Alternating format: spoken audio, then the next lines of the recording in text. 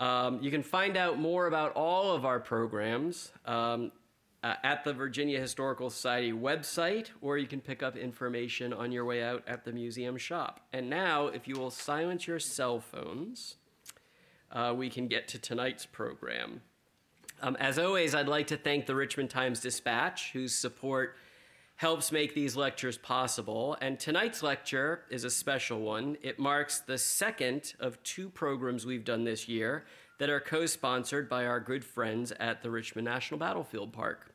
And we're fortunate to have with us tonight Dave Ruth, the superintendent of the park, who will introduce tonight's program.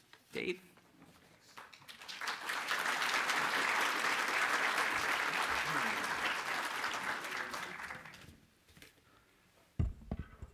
So thank you all for being here tonight. And it's great working with Andy, too. You know, we just got through the 150th Sesquicentennial commemorative programming. And at one of our last, I wouldn't say last, but some of our, towards the end of the 150th planning sessions, Andy was there as we were talking about what we're going to do to commemorate Richmond's fall in April of '65. And so after we tired of some of our more creative things, he said, let's do some interpretive flashing. And I said, well, you know, if we want to get a crowd, that's the way to do it. He said, no, I mean flash interpretation, you know, like the singers that show up at a mall and start singing in unison suddenly.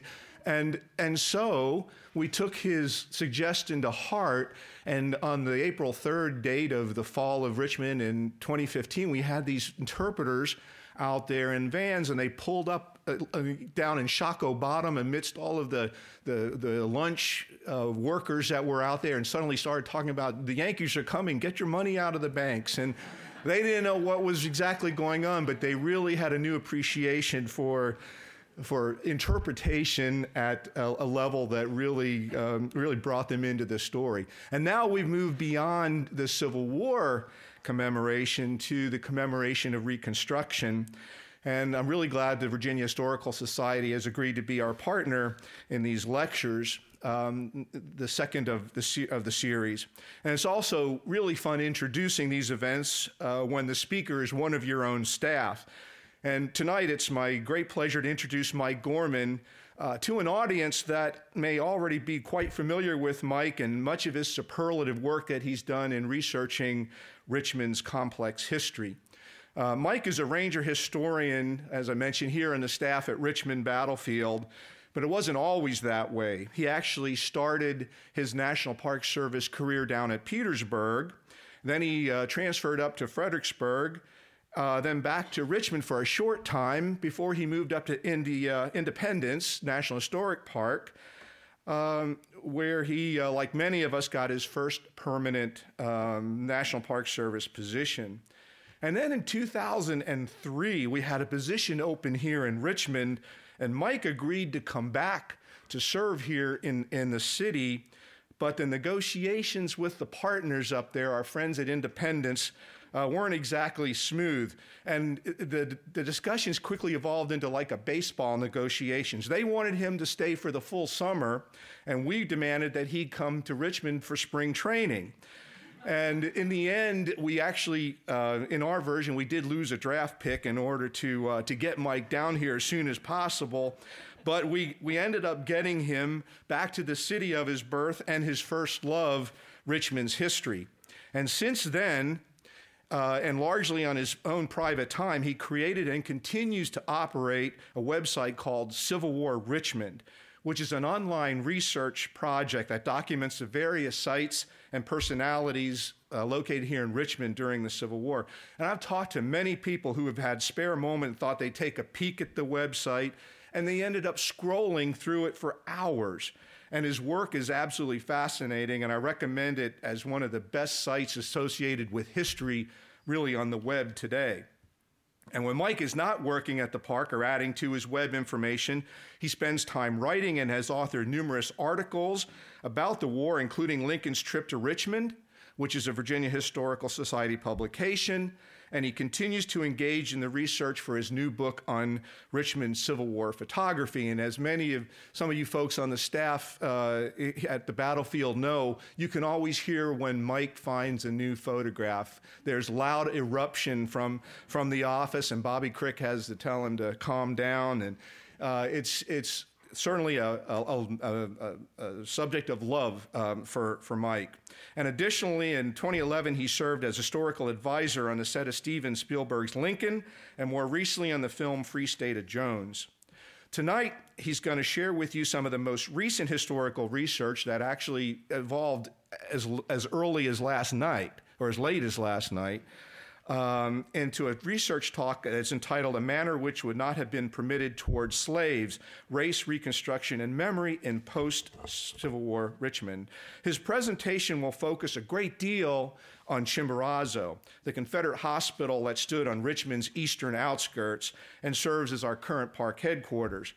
The hospital story was the premier episode that we told there, but Mike's research has impacted hugely how we now look at that resource as a site that has so many layers of history piled on top of it, which is so typical for our city of Richmond.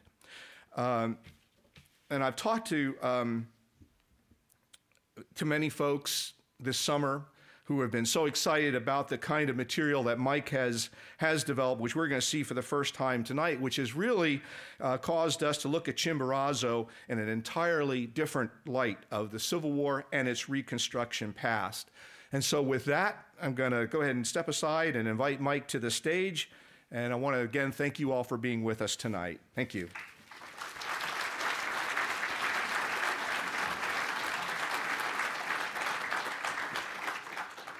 Well, it's always nice to have an introduction like that from your boss. Well, again, thank you for those of you that came out, especially if you intended to come. When we were originally going to do this, it was a real crushing blow for me because those of you that know me know that I spend a lot of time whipping myself into this frenzy, so I'm just right on the frosty edge there. And I was there, man. I was right there. I was going to give you the most awesome show I could, and my boss called it 9:30 in the morning and was like, the show's canceled. I'm like, stop kidding. That's not cool. And it's really, and I'm like, oh no.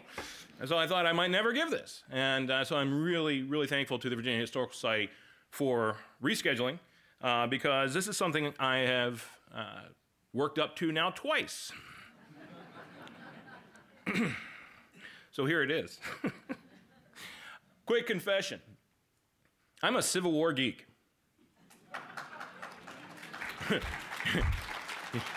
You could have gone, hi, Mike.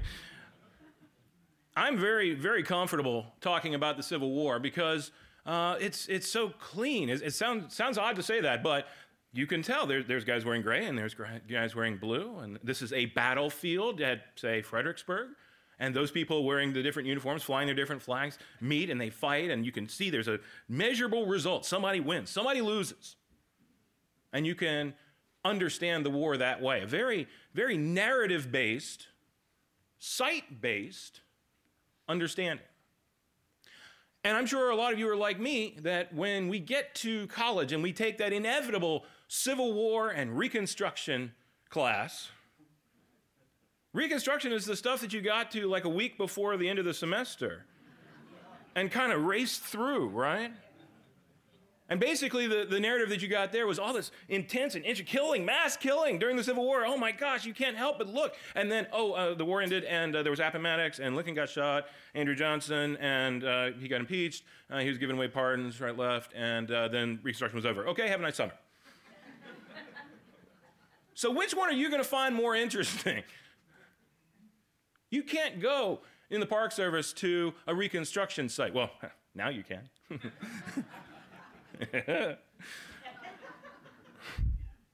I'm proud of that one.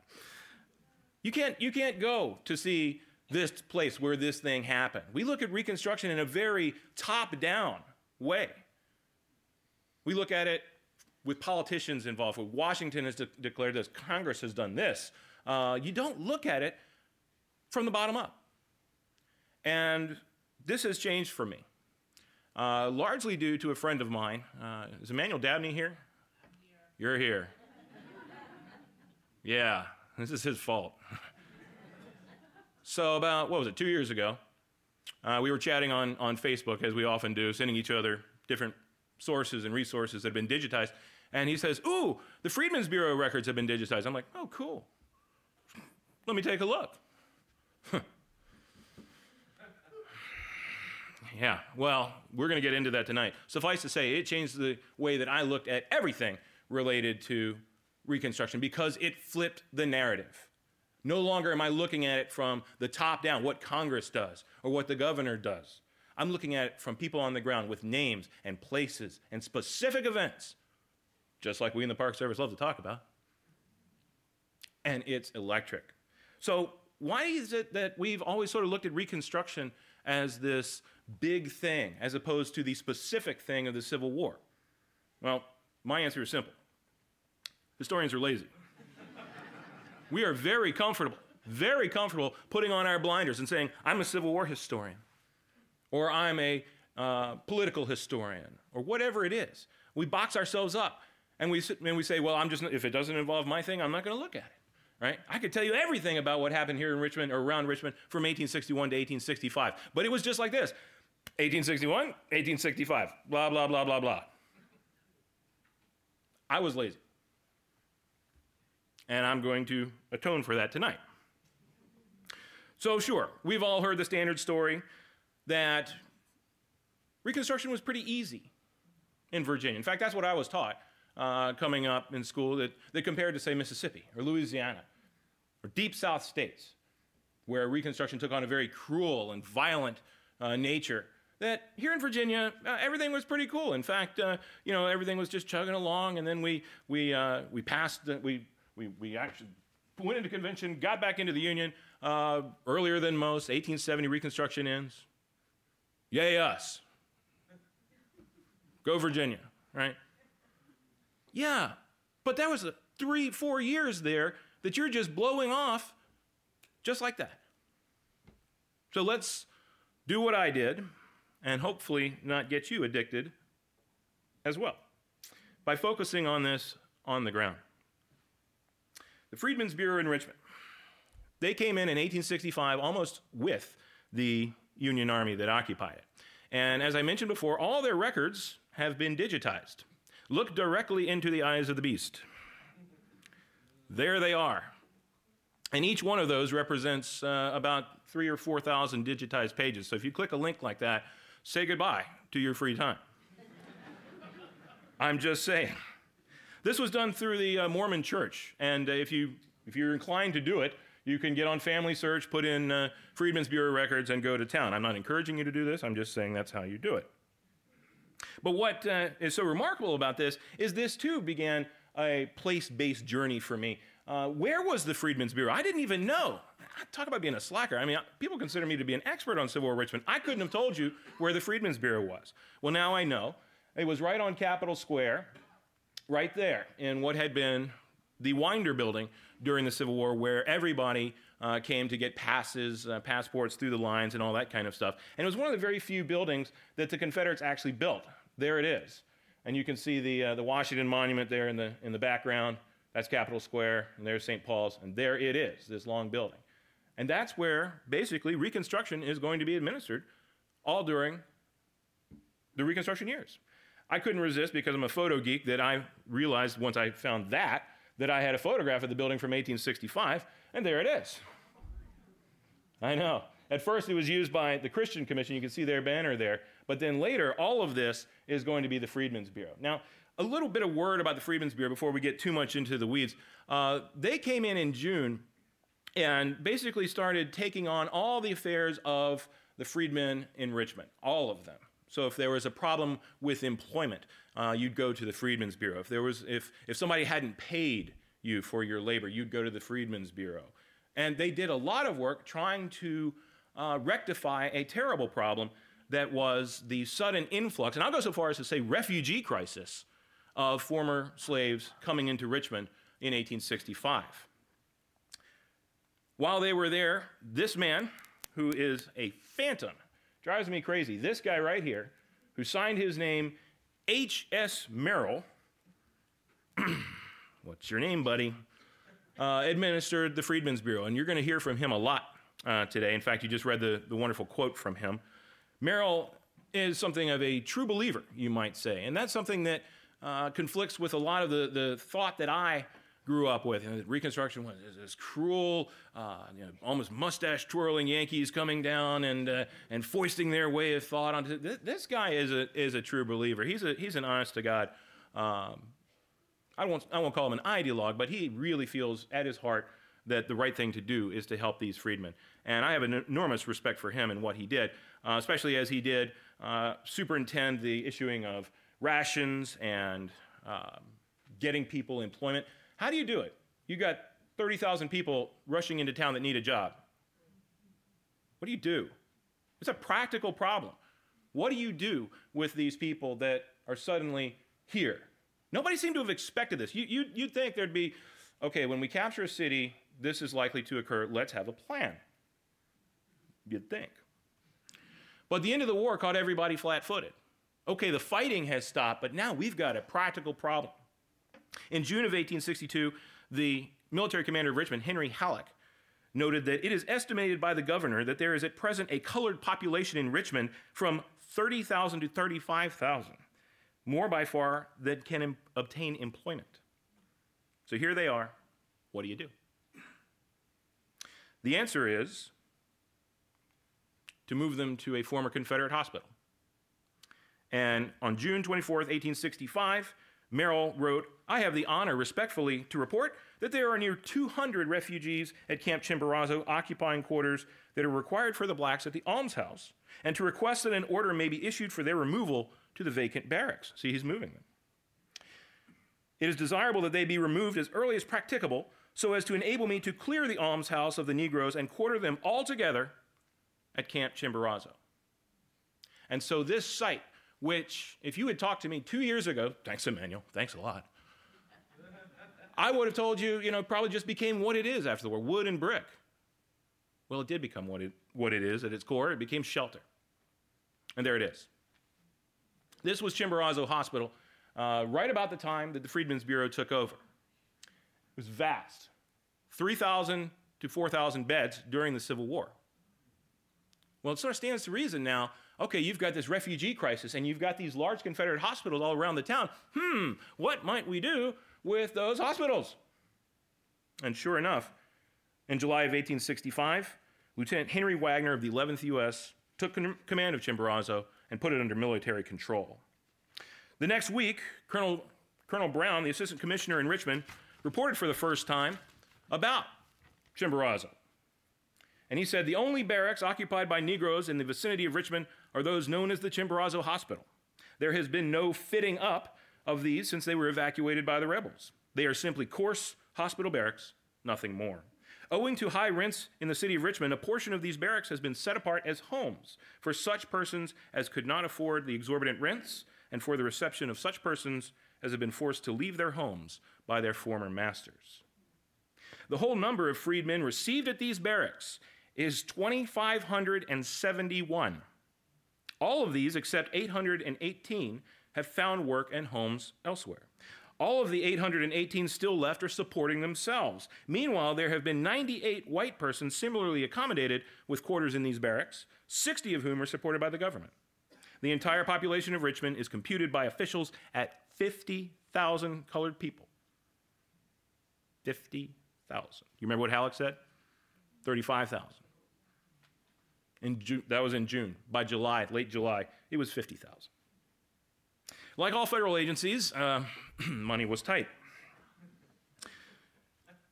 In August, the Freedmen's Bureau ordered inspections to assess the ability of the freedmen to pay rent for their quarters. And you see this over and over again, these fundamental assumptions, this narrative that's driving them, that, okay, slavery's over, go get a job. How? Right? This is August. This is the middle of summer. If you'd been a farmhand, harvest isn't until later. What do? And you see all these really interesting things happening, and these words that pop up. The Freedmen's Bureau is constantly getting these men indentures. Is this slavery by another name, a term of service to a particular person? I would love to know more. I simply don't. In August of 1865, Captain Henry Cox, who was commanding Chimborazo, was ordered to, quote, please employ no more labor at your camp on account of this bureau. In other words, we're broke. And on August 17th, Chimborazo was reported to be at full capacity, meaning about 5,000 men. Interesting things started happening around the hospital. I'll show you a map of it. This was made in 1862, showing you the vastness of the hospital. You only saw a bit of it there in that photograph, which was made, by the way, from right there. So the photograph you just looked at was looking this way. This is Broad Street right there. This is 29th Street. So here's 32nd, where the park is today, and our building, if you come there, is right there. So that's what we're talking about when we talk about Chimborazo. Imagine this completely filled now with former slaves trying to get a job, trying to find a new way of life. But because of the lack of funds and because of the basically the ramshackle nature of these buildings, by September 11th, 1865, things had gotten bad. Capital letters. Lieutenant Friday, who was now the commander of Chimborazo, was ordered to be relieved. Merrill had had enough. This guy had been mouthing off to him and not doing what he said, and Merrill blamed the conditions at Chimborazo on this man. And when he relieved him, imagine this letter being directed towards you. He says, the manner in which Camp Chimborazo is conducted is a discredit to the Bureau. It is so much under my charge that I feel responsible for its condition and its discipline. My directions and suggestions to Lieutenant Friday of late seem to have been almost totally disregarded.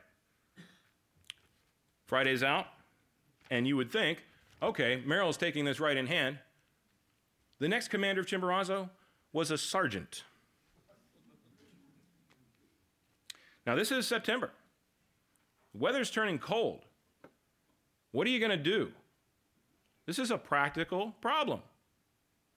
These people are going to literally freeze. Do we have the money to buy them wood, provide food for them? The answer increasingly was no.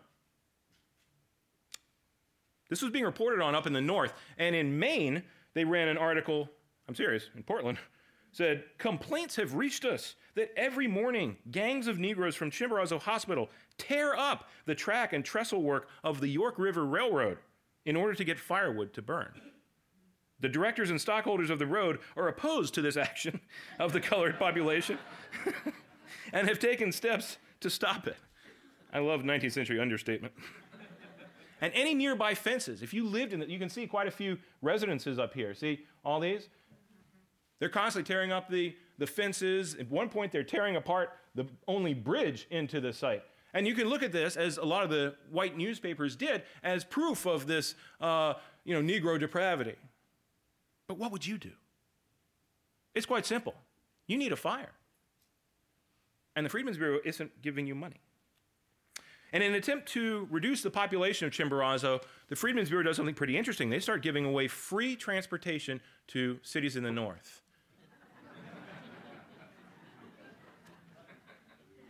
It's a practical problem, right? We all like to imagine that people are ideologically driven and they're going to do, No, it's practicality that drives us, drives you. We've got 50,000 former slaves here in Richmond. Can somebody in the north take them? And what you see is almost every day, people getting passes to go to Baltimore or to Philadelphia or some other northern city. And of course, the Freedmen's Bureau, once they've reached Baltimore or Philadelphia, they're done with them, and I can't follow them. It really is frustrating. So all we're stuck with is looking at what happened to the people still in Richmond. But by February of 1866, conditions had gotten desperate. Merrill wrote again, the quantity of wood I now have on hand will barely keep the necessary fires at the hospitals, orphanage, and offices of the Bureau going for the remainder of the present week. Many applications for the relief of suffering destitutes by small issues of fuel are daily made, which I am compelled to decline for lack of supply. Please instruct me whether supplies are to be purchased or to be expected. Very respectfully, H.S. Merrill. You can almost hear his desperation working for these people.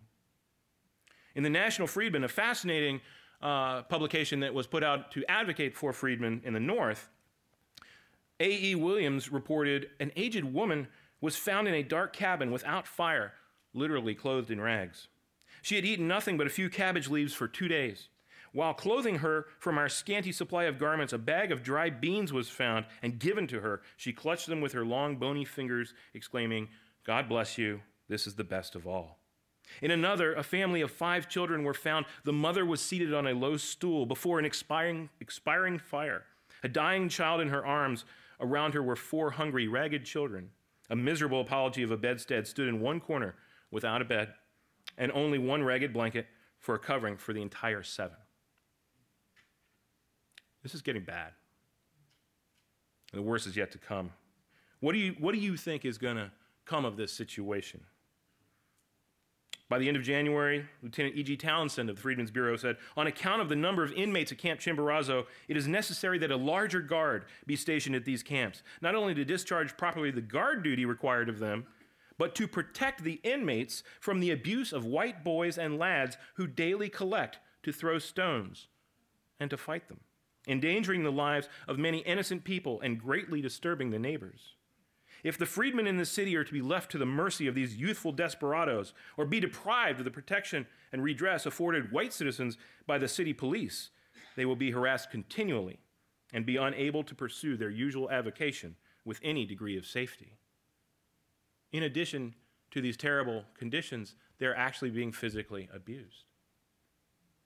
What would you do?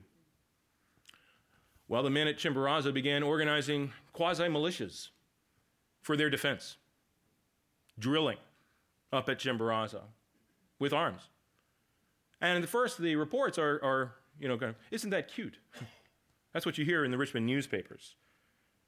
But as you might guess, in March of 1866, the headline read, "Rioting among the Negroes, a citizen wounded by them, 3 Negroes shot by the police." The newspaper published a very long and damning article describing what had happened.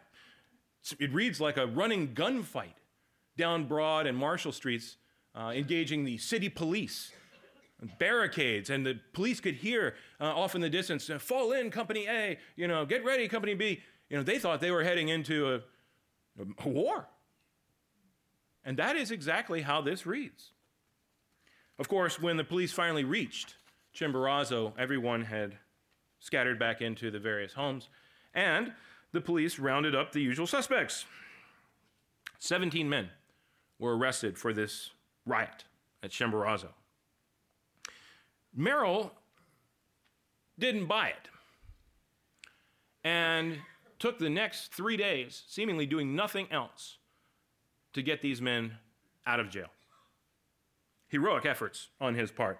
And like I say, I don't encourage this, but if you read what he actually wrote, you can really tell that he is a true believer. And not just a true believer acting from some narrative of his own or political motive, but he actually knew what had happened.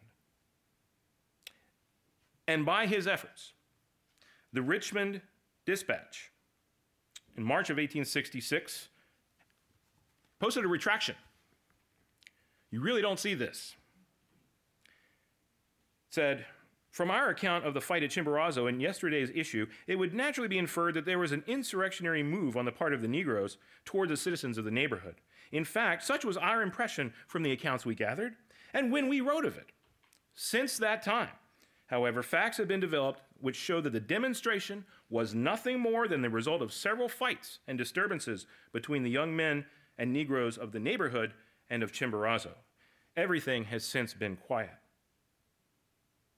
The next day, they went further. Merrill had done his job and was able to convince not only that the 17 should be released, but that 5 white men should actually be arrested. They were, and they were tried, with assault and battery, riot, and threatening to burn down Camp Chimborazo. And the Richmond Dispatch corrected themselves again. "There seems now to be but little doubt that the riotous conduct of the young men and boys in the neighborhood of Chimborazo was the principal cause of the riot of Friday night. They have not sense enough to see that they are treating free Negroes in a manner which would not have been permitted towards slaves. They get themselves into trouble and leave their friends to get them out of it, forgetting that it ought to be our pride to show that we are the friends of the Negro, so long as he is peaceful, industrious, and well-behaved. A manner which would not have been permitted towards slaves. Tells you what slavery might have been like. However, this violence, this concentrated violence, caused the Freedmen's Bureau to wash its hands. And they closed down Chimborazo. And listen to the reason that they gave. I have the honor to respectfully report that as a precautionary measure against the spread amongst the freedmen here of smallpox or other contagions or epidemic diseases now prevalent in the neighborhood cities and towns, I have directed the vacation on or before the first Proximus of the barracks at Camp Chimborazo, occupied by the able-bodied Negroes. Also, that these inmates are rapidly finding quarters elsewhere, mostly in the country, many going to work on the railroad. As my present guard will be insufficient to properly protect these vacant barracks, and it is not probable that they will be further required for destitute freedmen, I respectfully request authority to sell the same at public auction. Well, the Richmond Dispatch saw through the subterfuge and crowed, "This reign was long and peaceable, except when they took it in their heads to fight each other, or quarrel, and mutter, and mutiny. But this Chimborazo Elysium could not last forever. Woe is me, ye niggers." And that was not the end. Despite the fact that the Freedmen's Bureau has left, when they say they sold those barracks, they sold them to the freedmen. And for a lot of these people, this was the first home they ever had. Schools were established in 1866 and continued to flourish. In fact, we know quite a bit about them. One of the schools was actually featured in Frank Leslie's illustrated newspaper. And this is the only image we have, by the way, of the inside of one of Chimborazo's wards. And you can see the central chimney there and all the students lined up, sitting down. Here at the Virginia Historical Society, they actually have one of the ledgers from the Chimborazo School. And I'm very much hoping to feature this in a new exhibit that we're going to be having at Chimborazo. I would like for you to look at the ages, particularly, of these people as they scroll past. And you will see quite a diversity of ages.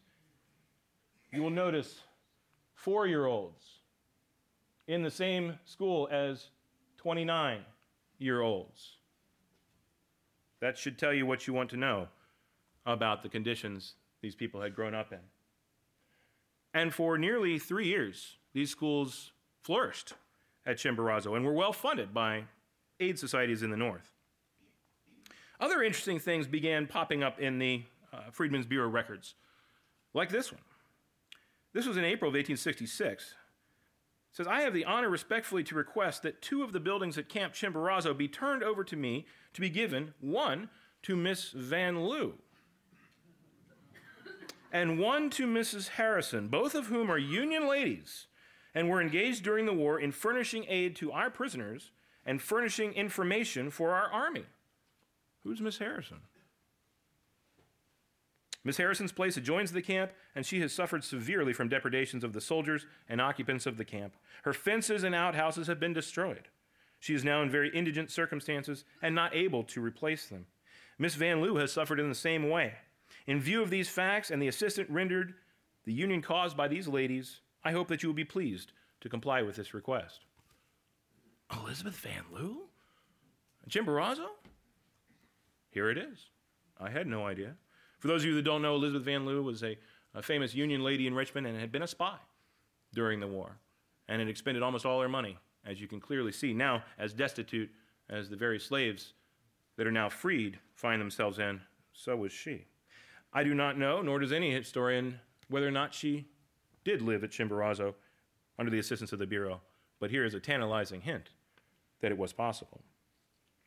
But by April, Merrill had to write that all the barracks at Chimborazo have been sold, and the number of inmates at present there are between 200 and 300. A large portion of this number are now leaving on losses of their dwellings. Does kind of follow. The freedmen who have been left, to the number of nearly 1,000, are distributed amongst the county, and most of them have obtained employment. But as I said, a lot of those freedmen had bought the houses themselves and continued to live there. But the conditions did not improve, and in July again, there was another serious riot. As the Alexandria Gazette reported, on Sunday last, there was a serious riot between a number of boys and Negroes at Chimborazo Hill. Stones and firearms were freely used. During the riot, a citizen named Doyle, who was not in any way engaged in the riot, was shot and killed by a Negro who had crept up near him and shot him in the head. Not quite. It turns out what had happened was that there was a rock battle going on between the Negroes at Chimborazo and the whites down below at Rockets. And nothing happened until the whites charged up the hill in a mock, we're going to get you, and they turned around and defended themselves. Of course, you can guess how the Richmond newspaper played this one. That leads to sort of a period of strange normalcy. While the Freedmen's Bureau is out and the camp is technically closed, the people continue to live there. And you can see, as late as 1876, buildings from Chimborazo still there. This is 1876. So this is going to go on. And you get this sense of resignation from the white press. The Richmond Dispatch was particularly virulent, but the Richmond Whig tended to be a little bit more even-handed. So it's quite a surprise in November of 1866 when the Richmond Whig describes this as Chimpanzee Town. Of course, you've got more or less this shanty town outside the city limits. Remember, this is now a squatter's camp. The Freedmen's Bureau is out.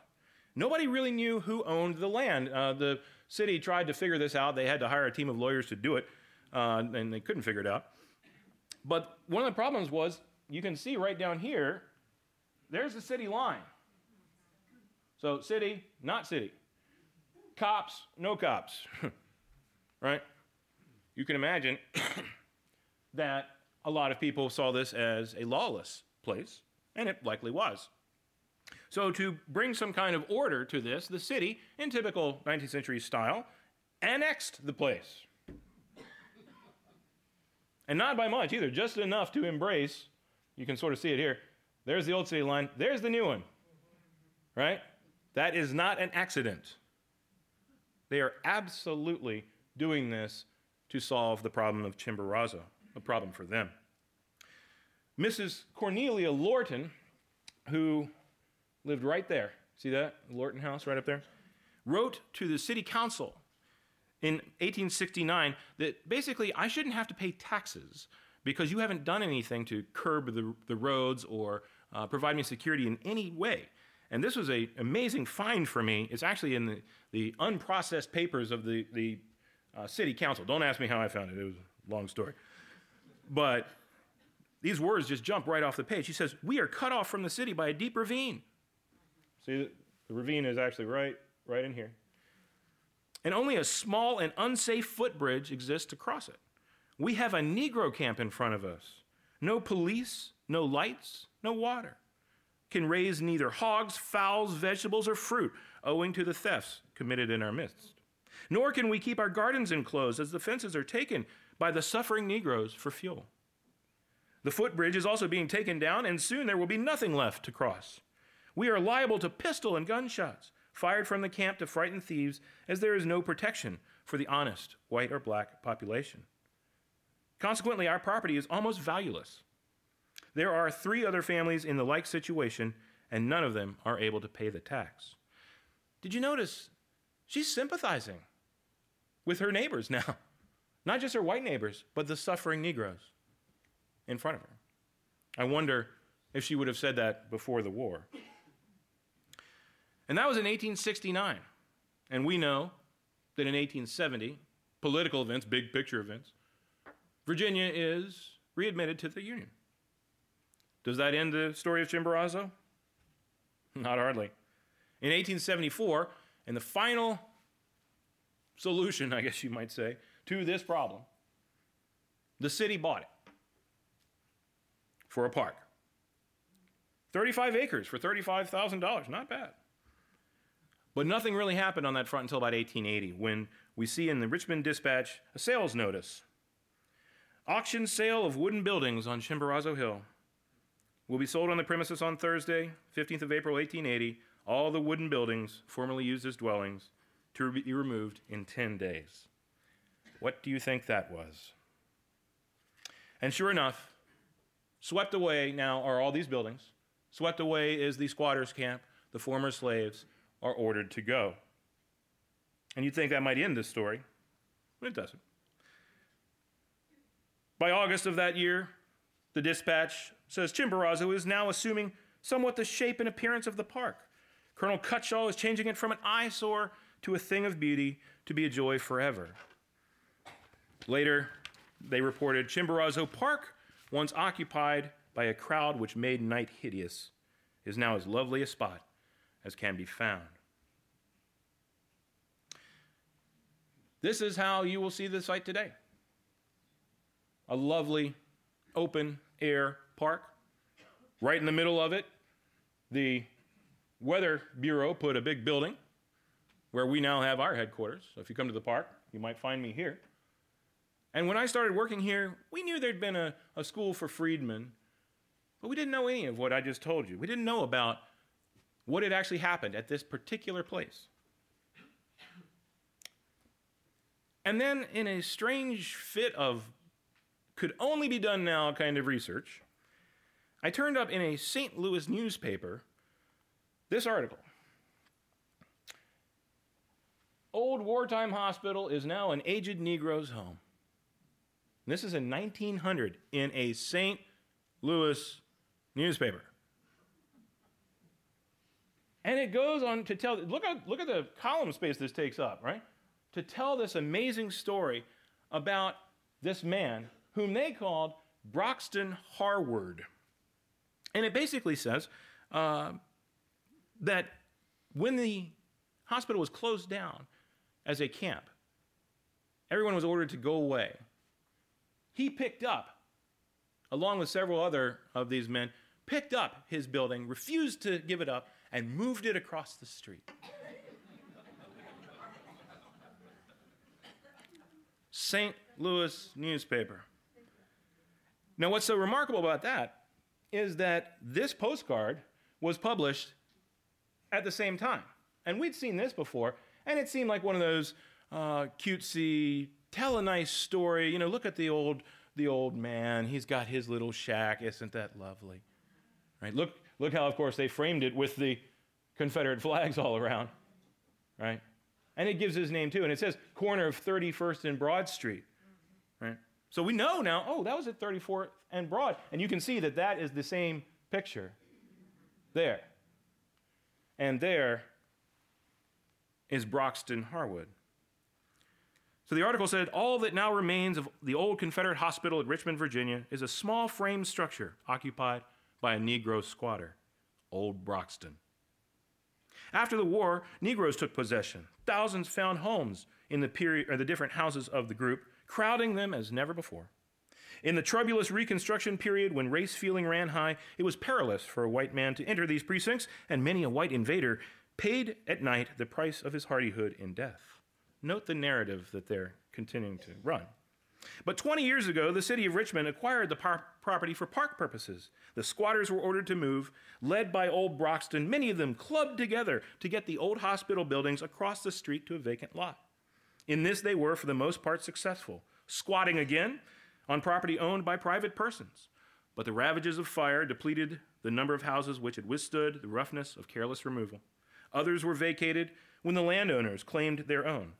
Finally, only the section of a house occupied by Old Broxton remained. And a few months ago, he was compelled again to remove this to a back lot on an alley. This he has dwelt in since the war, and there he hopes to end his days in peace. And I sincerely hope that he did. But you see what I did there? I gave you a nice story. Happily ever after. Well, actually, thanks to the research that we can do now and digitization, I can tell you what actually happened to him. And I was actually able to put the period on his story last night. So, of course, I'm going to tell you this. He didn't live there the rest of his days. His daughter had married well, a funeral director, and they built a house up on O Street. And he lived with them for the next 10 years. There, he died at some point, probably in 1910. He was shown in every city directory as a laborer for the rest of his life. He died at the age of 81, always listing his occupation as a laborer. But it is of some cold comfort to imagine this man who had given birth to, well, not him, but his wife, had 5 children in this ramshackle little house, that when he died, that's where it happened. It's still there. Despite the fact that his son-in-law was a funeral director, I haven't been able to find his grave. But when his daughter died in 1951, I was able to establish once and for all what his name actually was. It's not Broxton Harward. It's Braxton Howard. She, of course, had children as well. And Braxton Harwood's granddaughter lived there until 1993. You and I and many other people may have even brushed shoulders with Theodora Davis, never knowing the amazing story of her family and the story of what made it possible. You can buy the house next to it where his daughter lived for about $193,000 today. It's sort of a silent monument now, isn't it? You couldn't drive past it now without knowing that. To certainly house flipping. I can show you what it sold for in 2014. $2,500. Yeah. Urban renewal in the form of Chimborazo, in the form of what's happening now. Urban renewal. But no less of that peculiar mobility that existed during the Jim Crow era. And also to the tenacity and bravery and humanity of this one man who lived at Chimborazo when everything was a question mark. Everything was up in the air. Never knowing how it's going to play out, never knowing what narrative he was part of. Do any of you know which narrative you're part of? Tragedy? Romantic comedy? Still got it. But as we recognize that bravery and tenacity and rebellious spirit in him, do we not see reflections of that in the Civil War? The people that fought so dramatically and sight-based during those times. I do. Not in a diminished or lesser way, but a direct way. And for years, I would have been content to ignore this and say that, oh, well, Chimborazo just became what it was, wood and brick. Eventually it did. Or we can kind of keep to our narrative and reach into his unknown grave to put him to work for us one last time and say that Reconstruction was a failure. Or that Reconstruction was a fiendish time. I can't do that to him, and I can't do it anymore. So his story is one of thousands of people at Chimborazo Hospital who we can get tantalizingly close to, but only one with a photograph and a postcard and a house and a site now that we can forever say was a Reconstruction site. And I hope that will help you understand not only the exciting events at Chimborazo after the war, but give you a micro-history into Reconstruction as well. And please, please, don't let this stop here. We can do more, and we can do it better. Thank you very, very much.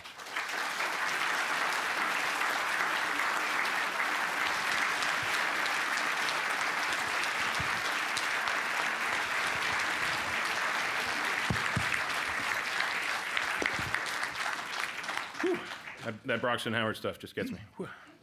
Yeah, an entertaining story about an area that we all heard about. I know, it's amazing. In Reconstruction, the Union Army was here, at least a contingent was, and I assume they were both black and white troops. Yes, there were. Where were they encamped, and what was their role during Reconstruction? What was the role of the Union Army during Reconstruction? Oh, boy, this is a fascinating story. You think that was cool? I actually didn't know much about that either. I'm glad you brought that up. I've been aided, too, by a wonderful, more back to the coolness of digitization.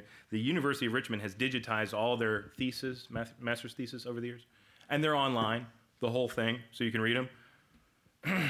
I know I'm killing your free time, by the way. You should stop talking. And this one was called The Military Occupation of Richmond. And I dug into this. And I got to tell you, folks, master's theses can be hit or miss. This one, I can't believe the research this guy did in the 1970s. And it was all about exactly what you're talking about. So I'm not just going to punt and say, go read him. But what's so fascinating is that, they're there this whole time. And everything they're wrapped up in. Everything. So Chimborazo, what's going on? They had a camp out near Bird Park called Camp Grant, which was in the former Winder Hospital, which was just like Chimborazo, only bigger. So that was basically the military center for Richmond for those 5 years. But yeah, it's this amazing story. Now, interesting point that you brought up, white and black soldiers. At first, yes, there were USCTs who came in when Richmond was occupied. But very quickly, this became an occupation force led by U.S. regulars, in particular the 11th U.S. And that's a fascinating story all by itself. Sure, there were a lot of problems. You can just imagine. I mean, these are soldiers on payday. I wonder what they did, right? So if you read the newspapers, you get this fascinating peek at, of course, the bad ones, but just sort of imagining that this is a militarily occupied place. There are regiments, whole regiments right here in Richmond. Remember, this is District Number 1 of military reconstruction. So, when we think about, an occupation force like today in Afghanistan or Iraq, that's happening here with everything that you can imagine going on. And if you really want to sink your teeth into it, I highly recommend. It's by a man named Duggan, and it's called The Military Occupation of Richmond. And it looks at it purely from a military standpoint, which is somewhat frustrating, but also kind of cool, especially as I'm a military historian.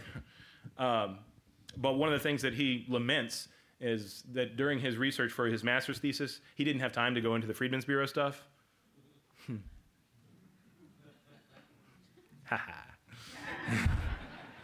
Who's next? Who's got one for me? Here. Yes, ma'am. I heard you use the word men a number of times up there, and surely these men had wives and children. Were any of them living at Chimborazo? I fell back on it. You called me out, and you're right to do it because I'm so used to talking about the Civil War and fighting on a battlefield. Look what I did. Shame on me. You're right. You're absolutely right. I had to kind of stop research for this talk because yesterday I was finding, it always happens the day before. It's like, why didn't I have this 2 months ago? But one of the things that I'm dying to check out, and to your question, is this directory that appeared, I think it was in 1871. And so many of the addresses, they put all the colored people of Richmond in there with an asterisk to indicate that they were black.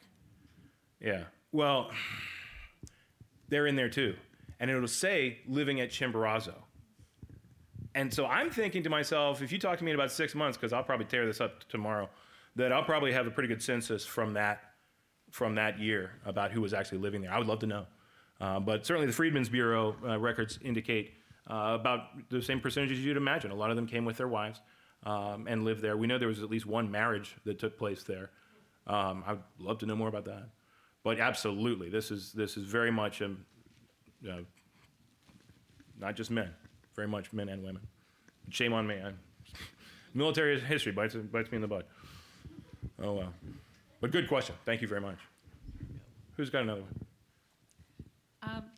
You mentioned trying to go through the directory from 1871, but was Chimborazo and the people who lived there, were they enumerated in the 1870 U.S. Census?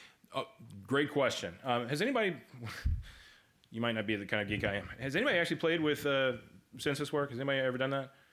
It can be somewhat frustrating because they don't tell you where they are. They do it by wards of the city. So, you can go from ward to ward. as far as I keep saying his name that I didn't know until last night. In case of Braxton Howard, I was able to find no less than 6 different spellings for his name, including Harris. I'm serious. So you have to be able to know, okay, who this guy is, who are his children, who is he next to. So one of my keys to this was Mrs. Lorton, and so if you can find her, usually close by are going to be this whole nest of, and I'm sure that's who they are, but I can't prove it because it doesn't say at Chimborazo. Talk about frustrating, right? I mean, I know I'm looking at their names; they're right here, but we need certainty, right? And it just doesn't provide it.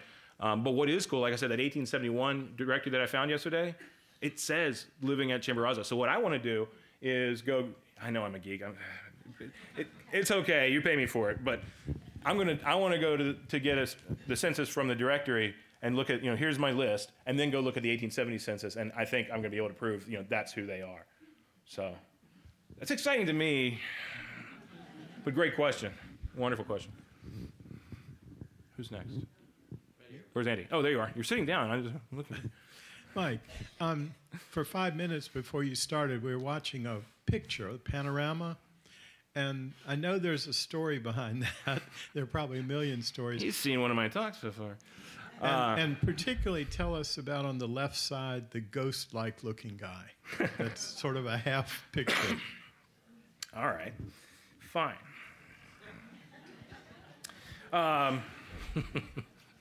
As if you anticipated my PowerPoint.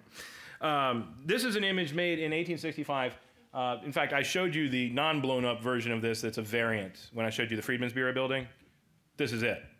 Okay, so this crowd is outside that building. And what you see over and over again, there's things blurring. Like, look at this kid, right? He's kind of got 2 faces, right? This guy, right? He's moving. Because remember, the exposure time is 5-10 seconds, okay? So anything that moves in that just becomes invisible. So if you see a ghost person, everybody, I get it all the time. It's like, oh my God, it's a ghost. No, he moved. I think you're going to see your guy here, right? Yeah. That's proof of life, actually, not death. He moved. But you'll see that a lot in 19th century photographs, just because of the nature of the exposure time. It's like I say, I've started to like it because it shows life. What does that sign say? U.S. Christian Commission. This one right here? That? Yeah. They were using the same building there for a while. And so the Christian Commission, which was also a charitable organization from the North, set up shop in the same building. And the Freedmen's Bureau was there as well. So who knows what these people are here to do. But I love that you see what are clearly, you can see African Americans here and white people as well. Look at that guy. Look at these looks in here. These are great, right? This guy in the bowler hat with his wonderful collar. But, talk about the difference in life. I mean, this is a wonderful photograph that shows us every strata of society here in this one image. And I just had to include it because it's freaking cool. Time for one more question. One more question. Make it a good one. Really hit this one out of the park. No pressure. I'm not sure this is a good ending, but you casually mentioned that many of the inhabitants of Chimborazo were sent or moved to the county. Now, there's a story. Yes, there's a story. Fortunately and unfortunately, every month the Freedmen's Bureau records have this wonderful report that the commissioner would send up to Washington and report on the conditions of the freedmen here in Richmond and the county. And you see that over and over again. It's like you kind of get this sense that in some way they're being placed with work somewhere in this county. Does that mean an indenture? Does that mean some hired position with maybe a former slave owner? I don't know. They just glowingly report that they're doing it, that we're getting rid of the problem in Richmond and moving it somewhere else, which is kind of interesting because eventually the Freedmen's Bureau here in Richmond was responsible for Henrico as well as Chesterfield. So they report on conditions everywhere. But if you do get into those records, it's fun. You'll find that monthly report, and it does tell you a lot. But what I really want to leave you with is not, I mean, I'm standing up here behind this podium, and I've got a badge on and everything, and, I'm just oozing certainty, right? I mean, that's sort of a narrative that we tell ourselves, too, is that, well, it's a lie. I don't know. Go further. You do it. Come on, join me. There's fascinating stuff out there that we can do now that we couldn't have done 3 years ago. This is the golden age of research. And, well, it's the dark ages of publishing, but